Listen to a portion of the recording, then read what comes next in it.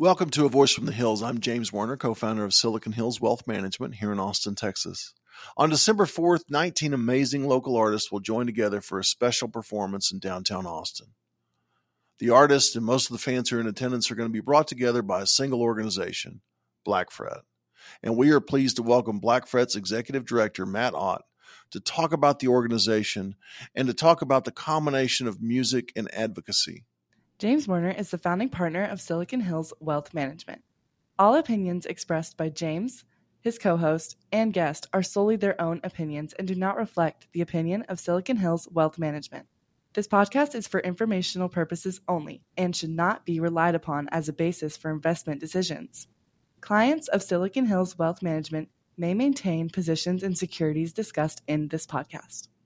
Matt, thank you for joining us and welcome. What is Black Fret? Black Fret is an organization my good friend Colin and I started about 9 years ago now. We're in our 8th season, and we are an organization that believes that local music is art that deserves the support of the community, just as other traditional art forms, the opera, symphony, theater, ballet, have been supported for generations. Particularly here in Austin, our live music is the lifeblood of our city. It's the foundation of our culture. Black Fret gives people a way to support this music and become a part of this scene and become a part of the community. And you're an Austin native for the most part, right? For the most part, I got here as quick as I could. I've been here over 40 years. So what was it like coming of age in Austin? Austin has changed tremendously. Austin in the late 70s, early 80s, when I was a preteen teenager, was a different world. It was a sleepy town.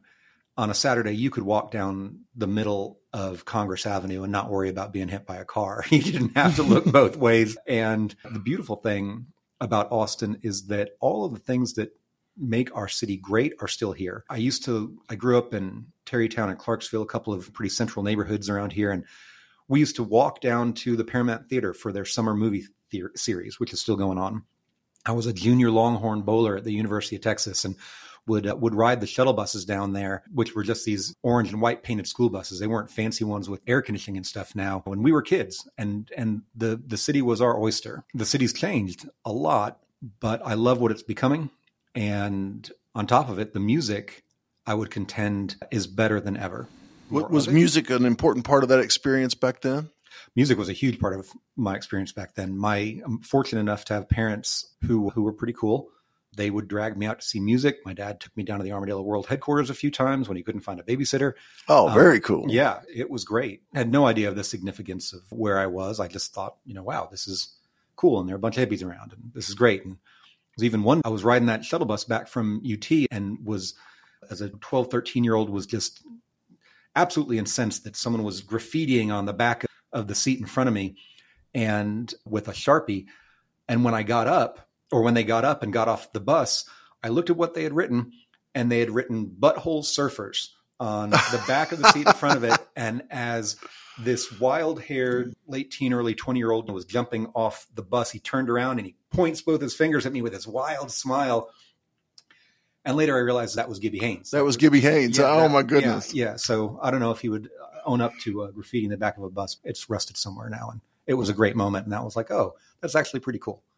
Yeah. Wow, that is cool. Great story. Now, you moved to the Bay Area. So walk us through that California detour. What motivated you? I was an English major at UT. Was not really excited about being an English major. Wasn't sure which way I was going to go in life. The currents of life led me to, of all places, Apple, which was just a wonderful corporate environment for creative. The company was like herding cats. I had a real education. I thought that corporate America was the land of maturity and reasoned decision-making and so on, and quickly realized that nope, it was just pretty much like high school, but with beer bashes on Friday. Right.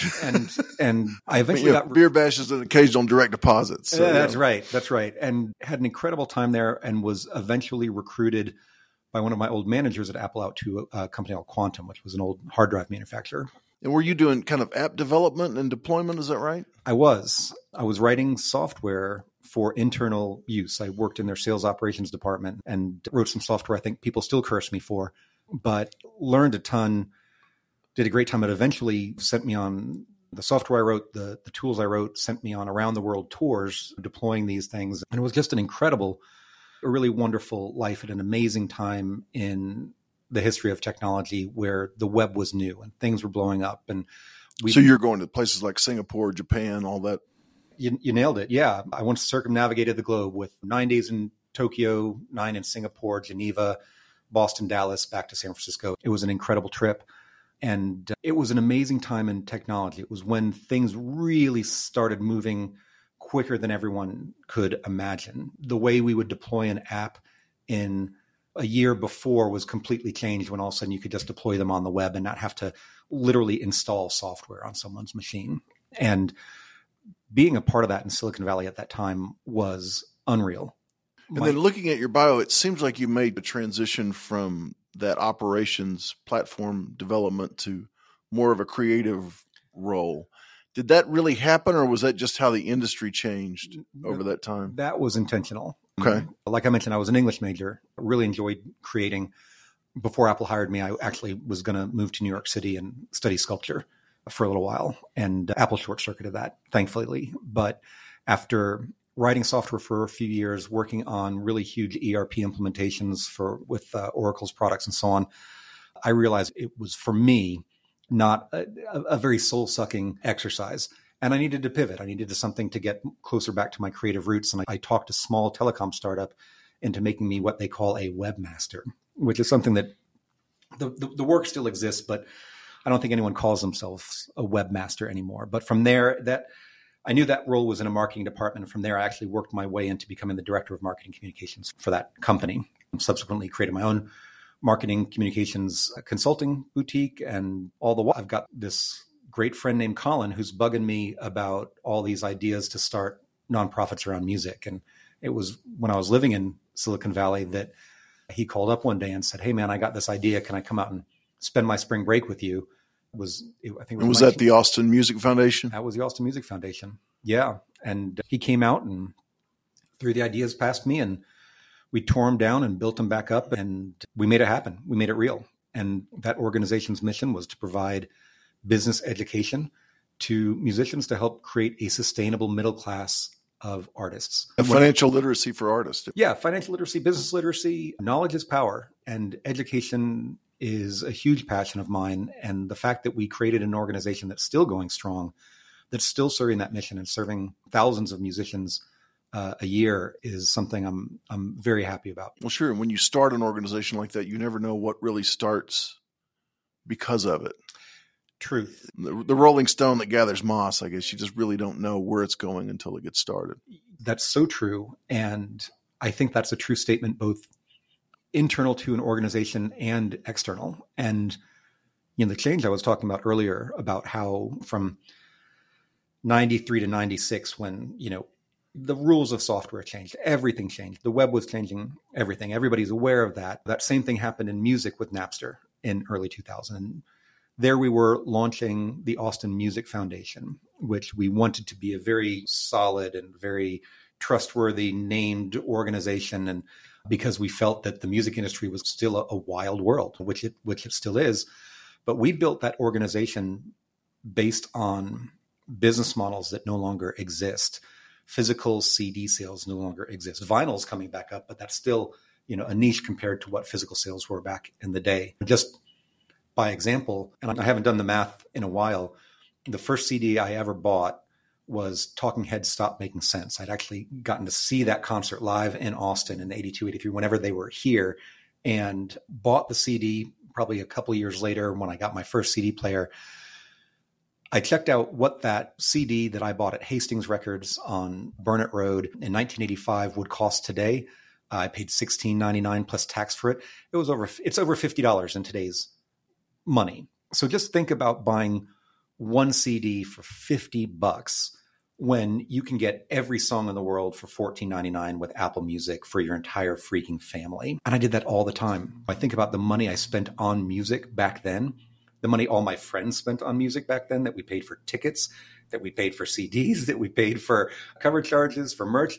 It was a lot of money. And we had... Well, and you developed a loyalty to to the band that was playing on the album because you wanted to get your money's worth. And you listened to every song. Yeah, even Every the bad song. ones. Even the album cover stuff that you knew they just threw in to fill out the album. You were like, no, I know this one, and that makes me a big fan. You listened to them so much that the bad songs would become your favorite ones. Yes, and that would be like right. a badge of That's honor. right. I'm a real fan. That's right. So when did you get the idea for Black Fret? The idea for Black Fret, the seed of Black Fret, was planted very early on in the history of the Austin Music Foundation. As the music industry began to rapidly change, as physical sales fell through the floor, as touring changed, as everything changed, and the dynamics of the music industry began to reflect what was happening in greater society, where a lot more wealth was going to fewer people. That consolidation was almost inevitable, given the fact that music is inherently a risk-based organization. And if you're going to invest in a band, you want to make sure that you're going to invest in a band that's going to get you a return. No one wants to put good money after bad in any endeavor. And and it's hard to promote that financial literacy and business opportunity when the actual opportunity doesn't present itself in the first place. Right. Absolutely. And so Colin and I were talking about ways to get money to musicians just as a background conversation for a long time. We'd even had a program in the Austin Music Foundation that we modeled over after tech incubators, where we would take artists on a very prescriptive path of writing songs, coming up with concepts, recording, mixing, mastering, promoting, et cetera, to in effect teach up the entire life cycle of a recording cycle. Project management of a band. Huh? Yeah, absolutely. And aspirationally, we want to do that for hundreds of bands. We managed to do it for 6 over 2 cycles, but proceeded to really upset our constituency of those who we served, the bands themselves, because bands were allowed to apply for the grant.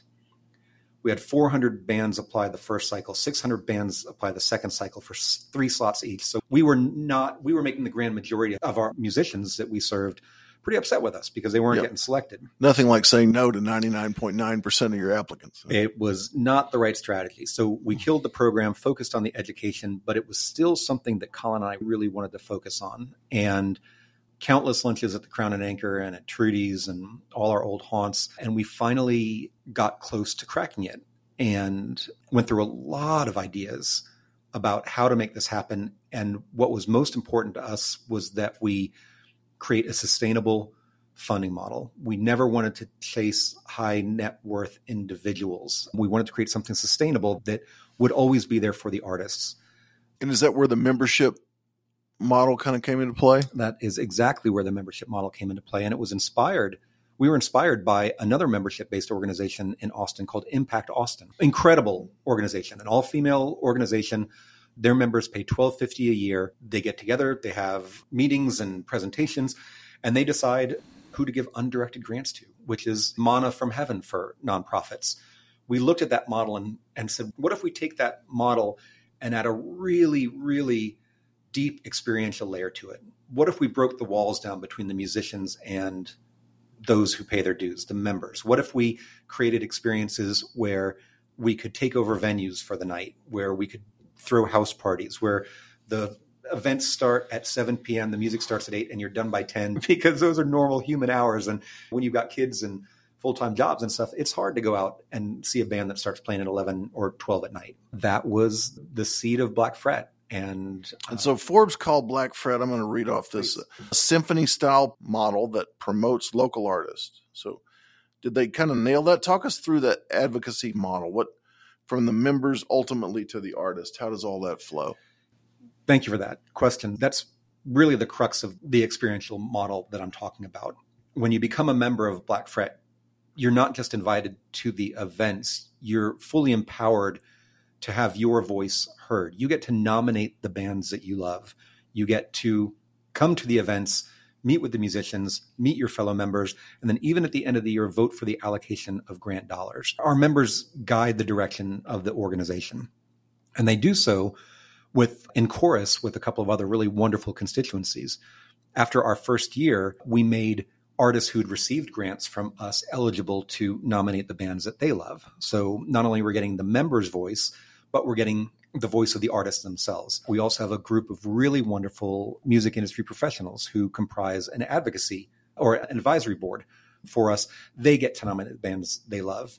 We even incorporate a couple of voices from the public, from the Austin Music Awards Best New Band and from the KUTX Bands of the Month. So between those 5 constituencies, I'm proud to say that each year we've had an amazingly diverse set of musicians in terms of genre, in terms of gender, in terms of race. And we really took advantage of a lot of things in COVID to double down on all of that. And I think in 2021, we've got one of our strongest classes ever. Yeah, what strikes me about the Black Fret model is how the experience for the donor is so up close and personal. It's not just the charitable or philanthropic benefits, it's not just the support of the local artist. I mean, you're also getting an experience out of it, a community and a voice as you go along. That's really powerful. Was that always the plan from 2013 on, or has it just evolved as the membership has pulled you in different directions maybe? It was always the plan. But I will say that it has evolved in some beautiful and some unexpected ways. We were talking earlier about the Rolling Stone.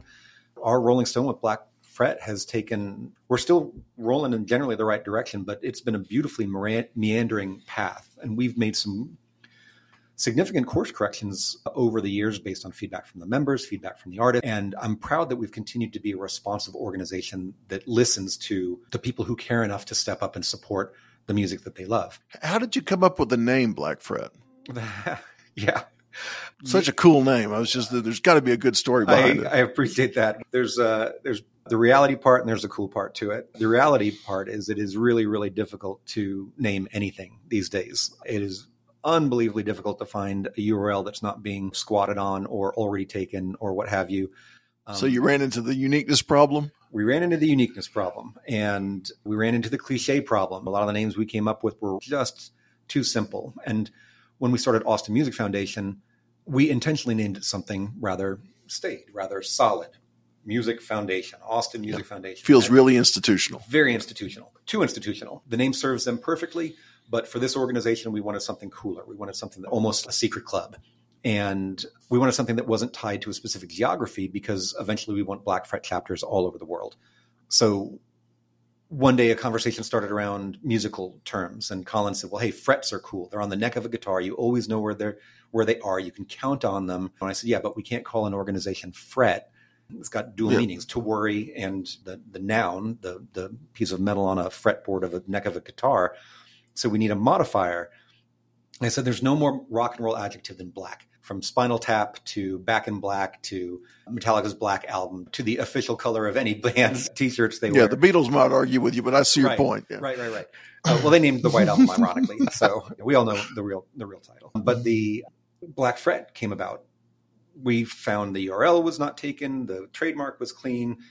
And then subsequently found out that there was an obscure thread on the internet of Norwegian death metal guitarists who were looking for a metal that could remain black as a fret so they could have a fully jet black guitar. And while there are metals that are naturally black, none of them, when you're rubbing strings against them, aren't going to get shiny after once in a while, look silvery when lights from a stage are on them.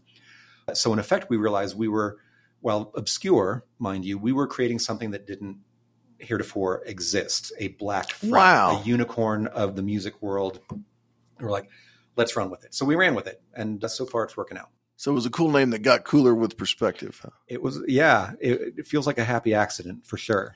most good things are actually. So Agreed. Let's talk about the artist. What's the landscape like for the average artist here in Austin and maybe just around the country? Well, I can speak to that here and in a couple of markets. We've got a chapter in Seattle now. We've just launched our chapter in Colorado. So if any listeners are in Seattle or Colorado.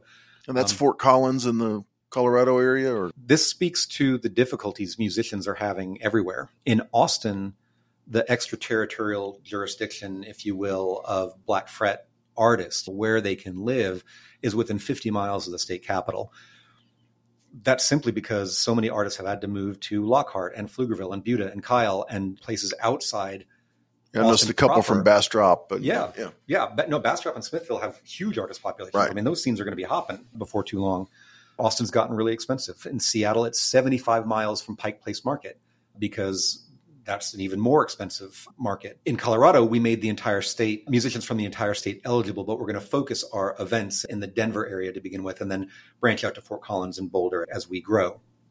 But because the lack of affordability in those communities creates a problem, even with how you measure who's eligible for the program? Absolutely. Absolutely. Affordability has become a big issue. And I'm constantly impressed with the hustle of our musicians. The day jobs they have, if they have day jobs, are everything from barista to programmer. One of our original bands, the keyboard player from that band is my personal trainer. This entrepreneurial and really inspirational spirit that these musicians exhibit is something that I want to be a really vibrant part of my community. I want these musicians to be able to live here, just like I want our firefighters, our nurses, our EMTs, our policemen, our civic workers to be able to live in the communities that they serve. And that was a huge problem in Silicon Valley, even when I lived there 15 years ago. The firefighters we'd hang out with down the street with my son while I was checking out the fire engines lived an hour and a half away. Walnut Creek, and it's rough. So our musicians, a lot of people, I don't know how I'm not going to speak for people's perception of what musicians are like, because some people do understand how hard they work. Other people think that being a musician is just being a rock star, nothing glamour. Wow, you get adoration from the crowd and you just get to play guitar and hang out and write songs and do cool stuff. It's a grind. And these musicians have worked for as the public, we only see the overnight successes. The grind happens in silence, doesn't it? Yeah, and that's the thing. It's like the old saying goes, you too can, dedicate your blood, sweat, and tears for a decade and be the next overnight success. We don't see what happens before that happens. And then we think that everything is A-okay and hunky-dory. There are really successful bands you would think don't need financial help, don't need a leg up from the community because they've had a big hit or something. And it's just not the case. This is art. It deserves the support of the community. And these artists are very thankful for the grants that we provide for them. But one really meaningful story to me came from a dear friend of mine who's a landscape architect in town. Great guy, hires musicians for his crew. They were leaving a site one day. Black Fret's maybe we've given away 2 years of grants at this point. And his crew of musicians is talking in the back seat. And one of them says, "Hey, have you heard about this Black Fret thing?" And they're all piled in the truck. And my friend Steve said, "Man, I almost perked up right there," and was like, "Oh man, that's my friend." He goes, but they just kept talking and I let him go. And one of them said, "I know my style of music is never going to be nominated, but just the fact that there's an organization in town that values the music that we're making, that values the scene, that's trying to help, makes me want to work harder at my music, makes me want to be a better musician, makes me want to succeed even more, even though I know that I will never get $1 from Black Fret." Now, thankfully, that dude was, after expressing that beautiful sentiment, was completely wrong. That was Bobby from the band Whiskey Shivers. And they went on to get a major grant from us, I think 2 or 3 seasons later. They got $17,000 or $18,000. I forget the exact amount. And members of those bands continue to create other projects. They continue on as a band themselves. And they've been in Pitch Perfect 4. They've selling out, shows in Europe pre-COVID. So they've found great success. So to be part of that story and to understand that musicians feel so alone in this struggle, even in, quote, the live music capital of the world, to me is a real testament that we're not as a society valuing the things that we need to that are really important to us. And we often take for granted the things that we love. And if we continue to, they're not going to be around. And I know, of course, the pandemic has been really challenging for musicians and venue owners. What are some of the noticeable pivots that you've seen both venues and musicians make? It seems like they're some of the most flexible people. They start off with plan A and go to B and C and D just right off the bat. Have you seen that happening? And are there some things that you see happening today that you think will exist only as long as COVID exists? Or do you think there's some fundamental changes that have occurred on the scene? Long list of questions there, but what do you think? Musicians have had to be flexible for years now. If you can describe any industry, any business with an algorithm where you have variables that define the ways you can make money, equaling the profit or loss that you're going to have on the back end. The music industry's equation has continually had variables yanked from it. The physical CD sales that I mentioned earlier, touring used to have some economic props behind it that don't always exist now. So the ways musicians can make money have been shrinking for years. That equation has been getting shorter and shorter. There are variables being inserted back into this equation, though, like streaming. That's beginning to pay out a little bit better than it used to. And we see musicians getting really innovative, not only through things like vinyl sales, but through personalized merch and through smart merch buying, rather than saying, I'm going to buy 6 boxes of t-shirts. I know a couple of artists who take the orders from the band, do a limited edition sale, and then order only what they need. So they're not sitting on hundreds of dollars of inventory that's going to sit in their garage for forever because of something like COVID, either precluding them from touring or that just not being a cool t-shirt anymore or whatever. And COVID specifically, of course, streaming blew up, live streaming blew up. Artists have done some really amazing things that have bolstered their fan base. There was one band who was doing a song and a video a month. Another band who dedicated themselves to streaming 6 days a week for 6 months, and they were doing dance parties and stuff. And now that they're activating and going back out on tour, they collected all those people's information, and now they can ping them and say, hey, I'm coming to Topeka. Come see me live. So it's been really, really... So all that work that they put in built the audience, similar to a podcast or anything else. I mean, you've got to be consistent about it. Absolutely. And even in our case, Black Fret started a virtual gig program where we received a $50,000 grant from the Stand With Austin Fund and told them that we were going to give out 100% of the money and do our best to actually give out more than that. And we came up with a model around that where when a company would contract with us for a virtual gig, a happy hour party over Zoom, we would pay $500 out of that grant fund we received. The company would pay $500, and then we would ask everyone on the call to tip the bands. The format we came up with was a song swap. We'd have 3 different bands. They'd rotate through their songs. We'd have a volunteer MC. And we wound up paying out over $300,000 to over 170 bands over the course of COVID, and continuing now. You can still go to blackfret.org/happyhourconcert. Yeah, I think I watched one with Darkbird. I think was Darkbird is magnificent. They'll receive a grant from us this year at our Black Fret Ball. But the downstream effect of that was it really fed our members, became exposed to more musicians than they'd seen ever. It helped inform this incredibly diverse class that we have this year, and even affected something that we're going to do. A Black Fret season is really in 3 chunks. There's a consideration season at the beginning of the year where we put a bunch of bands in front of our members and prospective members to expose them to as much art as they can. Then nominate.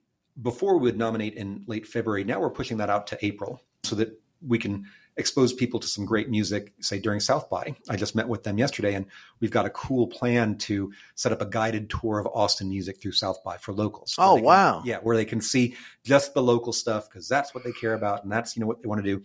That's going to be a really fun thing. We're really excited to work with South by on that. And then our members nominate, and then we go into our listening season where we throw our house parties and our so forth. And that's where the walls really break down between that year's artists and the members, and everyone gets to hang out and get to know each other and so on.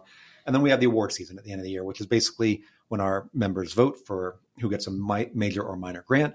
And then we give it all away at the Black Fret Ball, which we originally held at the Paramount. We outgrew it. Now we held ACL Live at the Moody Theater. And so let's talk about the Black Fret Ball. It's coming up on December 4th. It is. And paint us a picture of the event. What does it look like? There's one thing that's consistently happened throughout my time with Black Fret is that we've asked for really crazy stuff and people have said yes to it. So when we told the Paramount that we wanted to put 15 bands on stage in 4 hours and have them play a couple songs each, they said, we'll support you on that, but it's your funeral. There's no way this isn't going to blow up in your face. It didn't. It came off perfectly. And that's the format that we've continued with largely since then. At the Black Fret Ball at ACL Live at the Moody Theater on December 4th, 2021, you're going to see more bands than have ever played on a stage before in 3.5 hours. We're probably going to we may very well have 19 of our 20 nominees from this year perform. And we are very close to being able to give out $250,000 as we did in the before times. I'm still doing some fundraising around that, but every band's going to receive a grant from us. And it is going to be an incredible night. It's like a live mixtape. Each band is going to play 1 or 2 songs. We've got a couple surprises in store. It's just a good time with a great after party, no less. I mean, what struck me was a variety of musical styles, because I went in and listened to a few of the bands just to prepare for what we were going to. And American Dreamer has this just unbelievable musical quality to it. And then Darkbird that we talked about just, and then DZ Brown is this guy from Bastrop who's, and then I got a personal favorite. The Primo the Alien just really does it for me. If I take nothing else away from this podcast, it's going to be a brand new artist that I had no idea existed. And it's just fantastic. I thank you so much for that appreciation. And we talked a little bit about the surprises that have happened along the way earlier. What I've loved is seeing our members come back to me saying, this band's music has changed my life. I absolutely love this band. And we've had some members put their money where their mouth is. One of our 2020 Black Fret artists, Moving Panoramas, played a show for us back in 2018. One of our consideration shows. They were not nominated that year, but one of our members, a VP at a major tech company in town, liked them so much he hired them to play a gig for his company. They had a pretty good sized budget. Moving Panoramas made a great payday from that, and they recorded their album from the payment they got from that one event. So that album blows up, at the very least on a local level. Fast forward a couple of years and they get nominated as a Black Fret artist. COVID hits. I'm speaking with the lead singer, Leslie, and she's like, I never expected to get nominated. We feel like we got our nomination a couple of years ago. And I asked what she meant. She told me about how they got hired. They got that big payday. You know, they weren't a Black Fret artist yet, because of the connections, because of building this community, because of bringing these people together who are passionately creating music and passionately supporting music. Something really magical happened. And without Black Fret, that advocacy or sponsorship opportunity probably doesn't exist. Never would have happened. Never would have happened. And that's the power of a model like this, of a model that brings people who are passionate about a cause together in a really experiential way with the people who are creating what you love. And whether it is film or dance or music or visual arts, I think there's an opportunity for organizations, just like we were inspired by Impact Austin, to create things that support the art that is specific to their culture and their community. And as we expand Black Fret across the nation and across the world, I cannot wait for every single Black Fret chapter to reflect the culture of that city, of that community, as faithfully as it can. I want Black Fret New Orleans to feel completely different from Black Fret Seattle, completely different from Black Fret LA, from Black Fret Atlanta. All of these cities are going to feel like them. And so when I look through the different artists that are nominated and going to be performing, many of them going to be performing at this year's ball, which is December 4th again. Yep. What struck me is was that an intentional way of developing the advocacy, or was that just an outgrowth of the different types of musicians and styles that are available in Austin? The breadth and depth of music in Austin is breathtaking. When I was growing up here in 78, getting dragged out to Armadillo World headquarters, watching Dan Del Santo and the Professors of Pleasure play in a park, doing all those little things. Austin, and I don't think that this is an accurate statement, but the perception is a scene is associated with a sound. Seattle had grunge. Austin had blues. And there are reasons for those perceptions there. But the world is becoming more and more diverse. The world is becoming more and more exciting as far as I'm concerned. And in Austin, Primo the Alien, like really amazing, like electronic dance pop, absolutely unreal. Darkbird. It's something like you think, I've heard that before, but I haven't heard that before. Right. That's the vibe you get. Right. Yeah. Darkbird, total 80s throwback, amazing Benatar style, anthemic. DZ Brown, amazing hip hop and rap with a real R&B tinge to it. American Dreamer, just a beautifully esoteric Americana and bluegrass mashed together in this amazing, amazing way.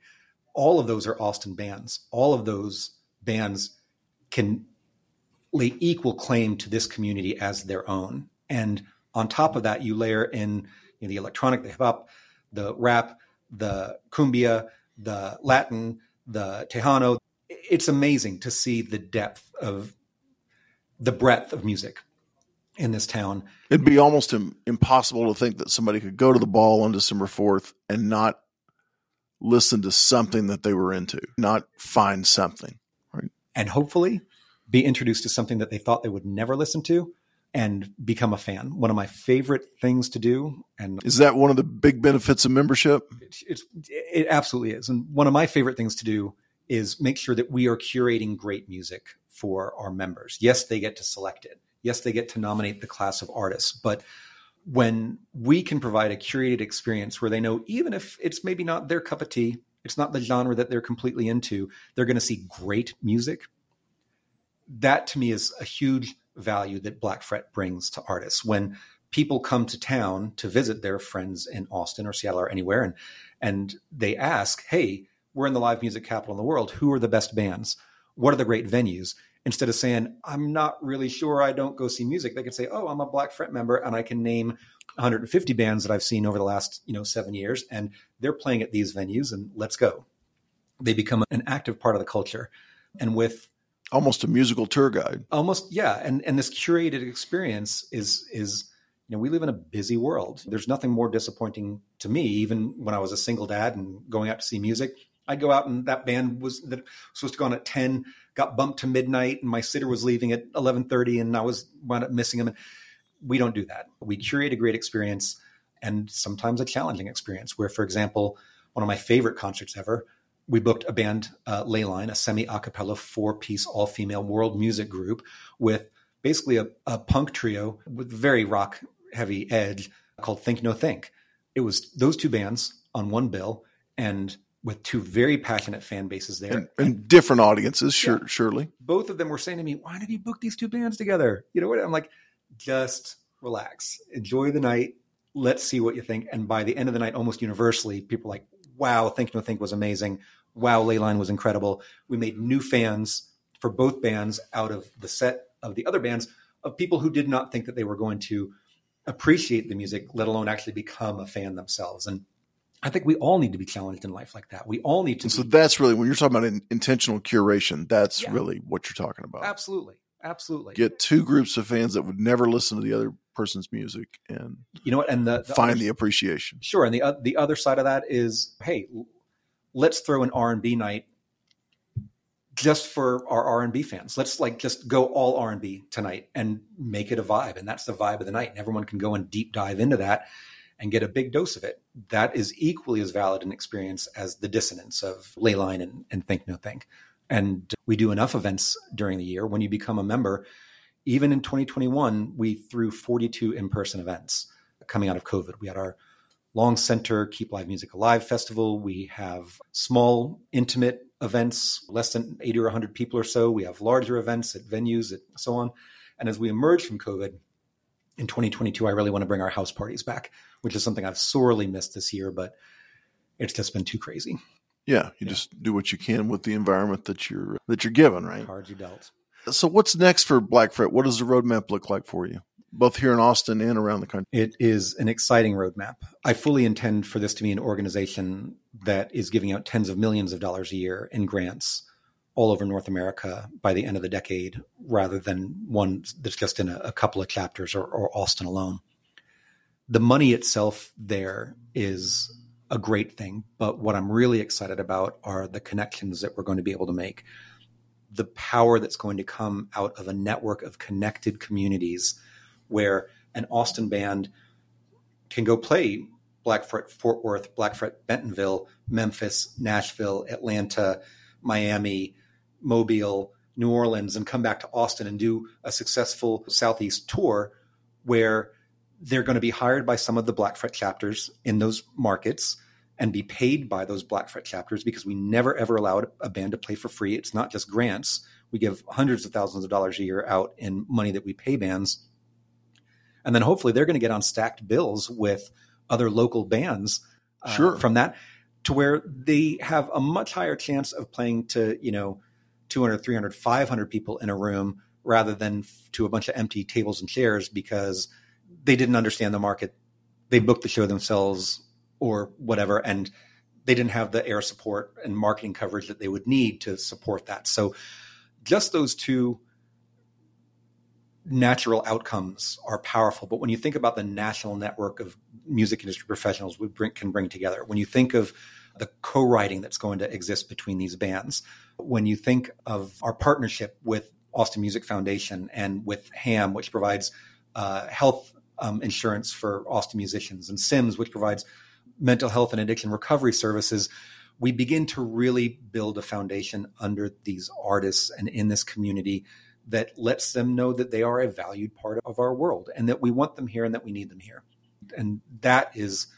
And so with all the people that are moving into the Austin area, more specifically, if we get back locally for a second, let's say I'm just moving here from the Bay Area or in any number of locations where people are, leaving town and coming here, which is more and more with work from home and all that stuff available. Music's a big thing for me. Black Fret sounds really cool. How would I get involved, and what could I expect in that first, 6 months? Getting involved is as simple as going to blackfret.org/join and becoming a member. We have 3 membership levels: a single, which admits you to an event, a duo level, which is you and a +1, and then our party level, which is you and a +3. So if you want to bring a few guests along with you to every event, join at our party level. Which would be excellent for a business owner or something like that who might want to, absolutely bring a prospective client along or friends or whatever. Exactly. And that's really how we've grown. We've grown through community. We've grown through our members saying, hey, I want to bring these people along. They love music, and then they join, and then they bring their friends. And it's been a really organic, wonderful experience. That person can expect to be able to buy member tickets to the Black Fret Ball. They can expect us to kick things off at Free Week at the beginning of the year, next year, where we're going to get you out in the wild, seeing a bunch of great Black Fret curated events.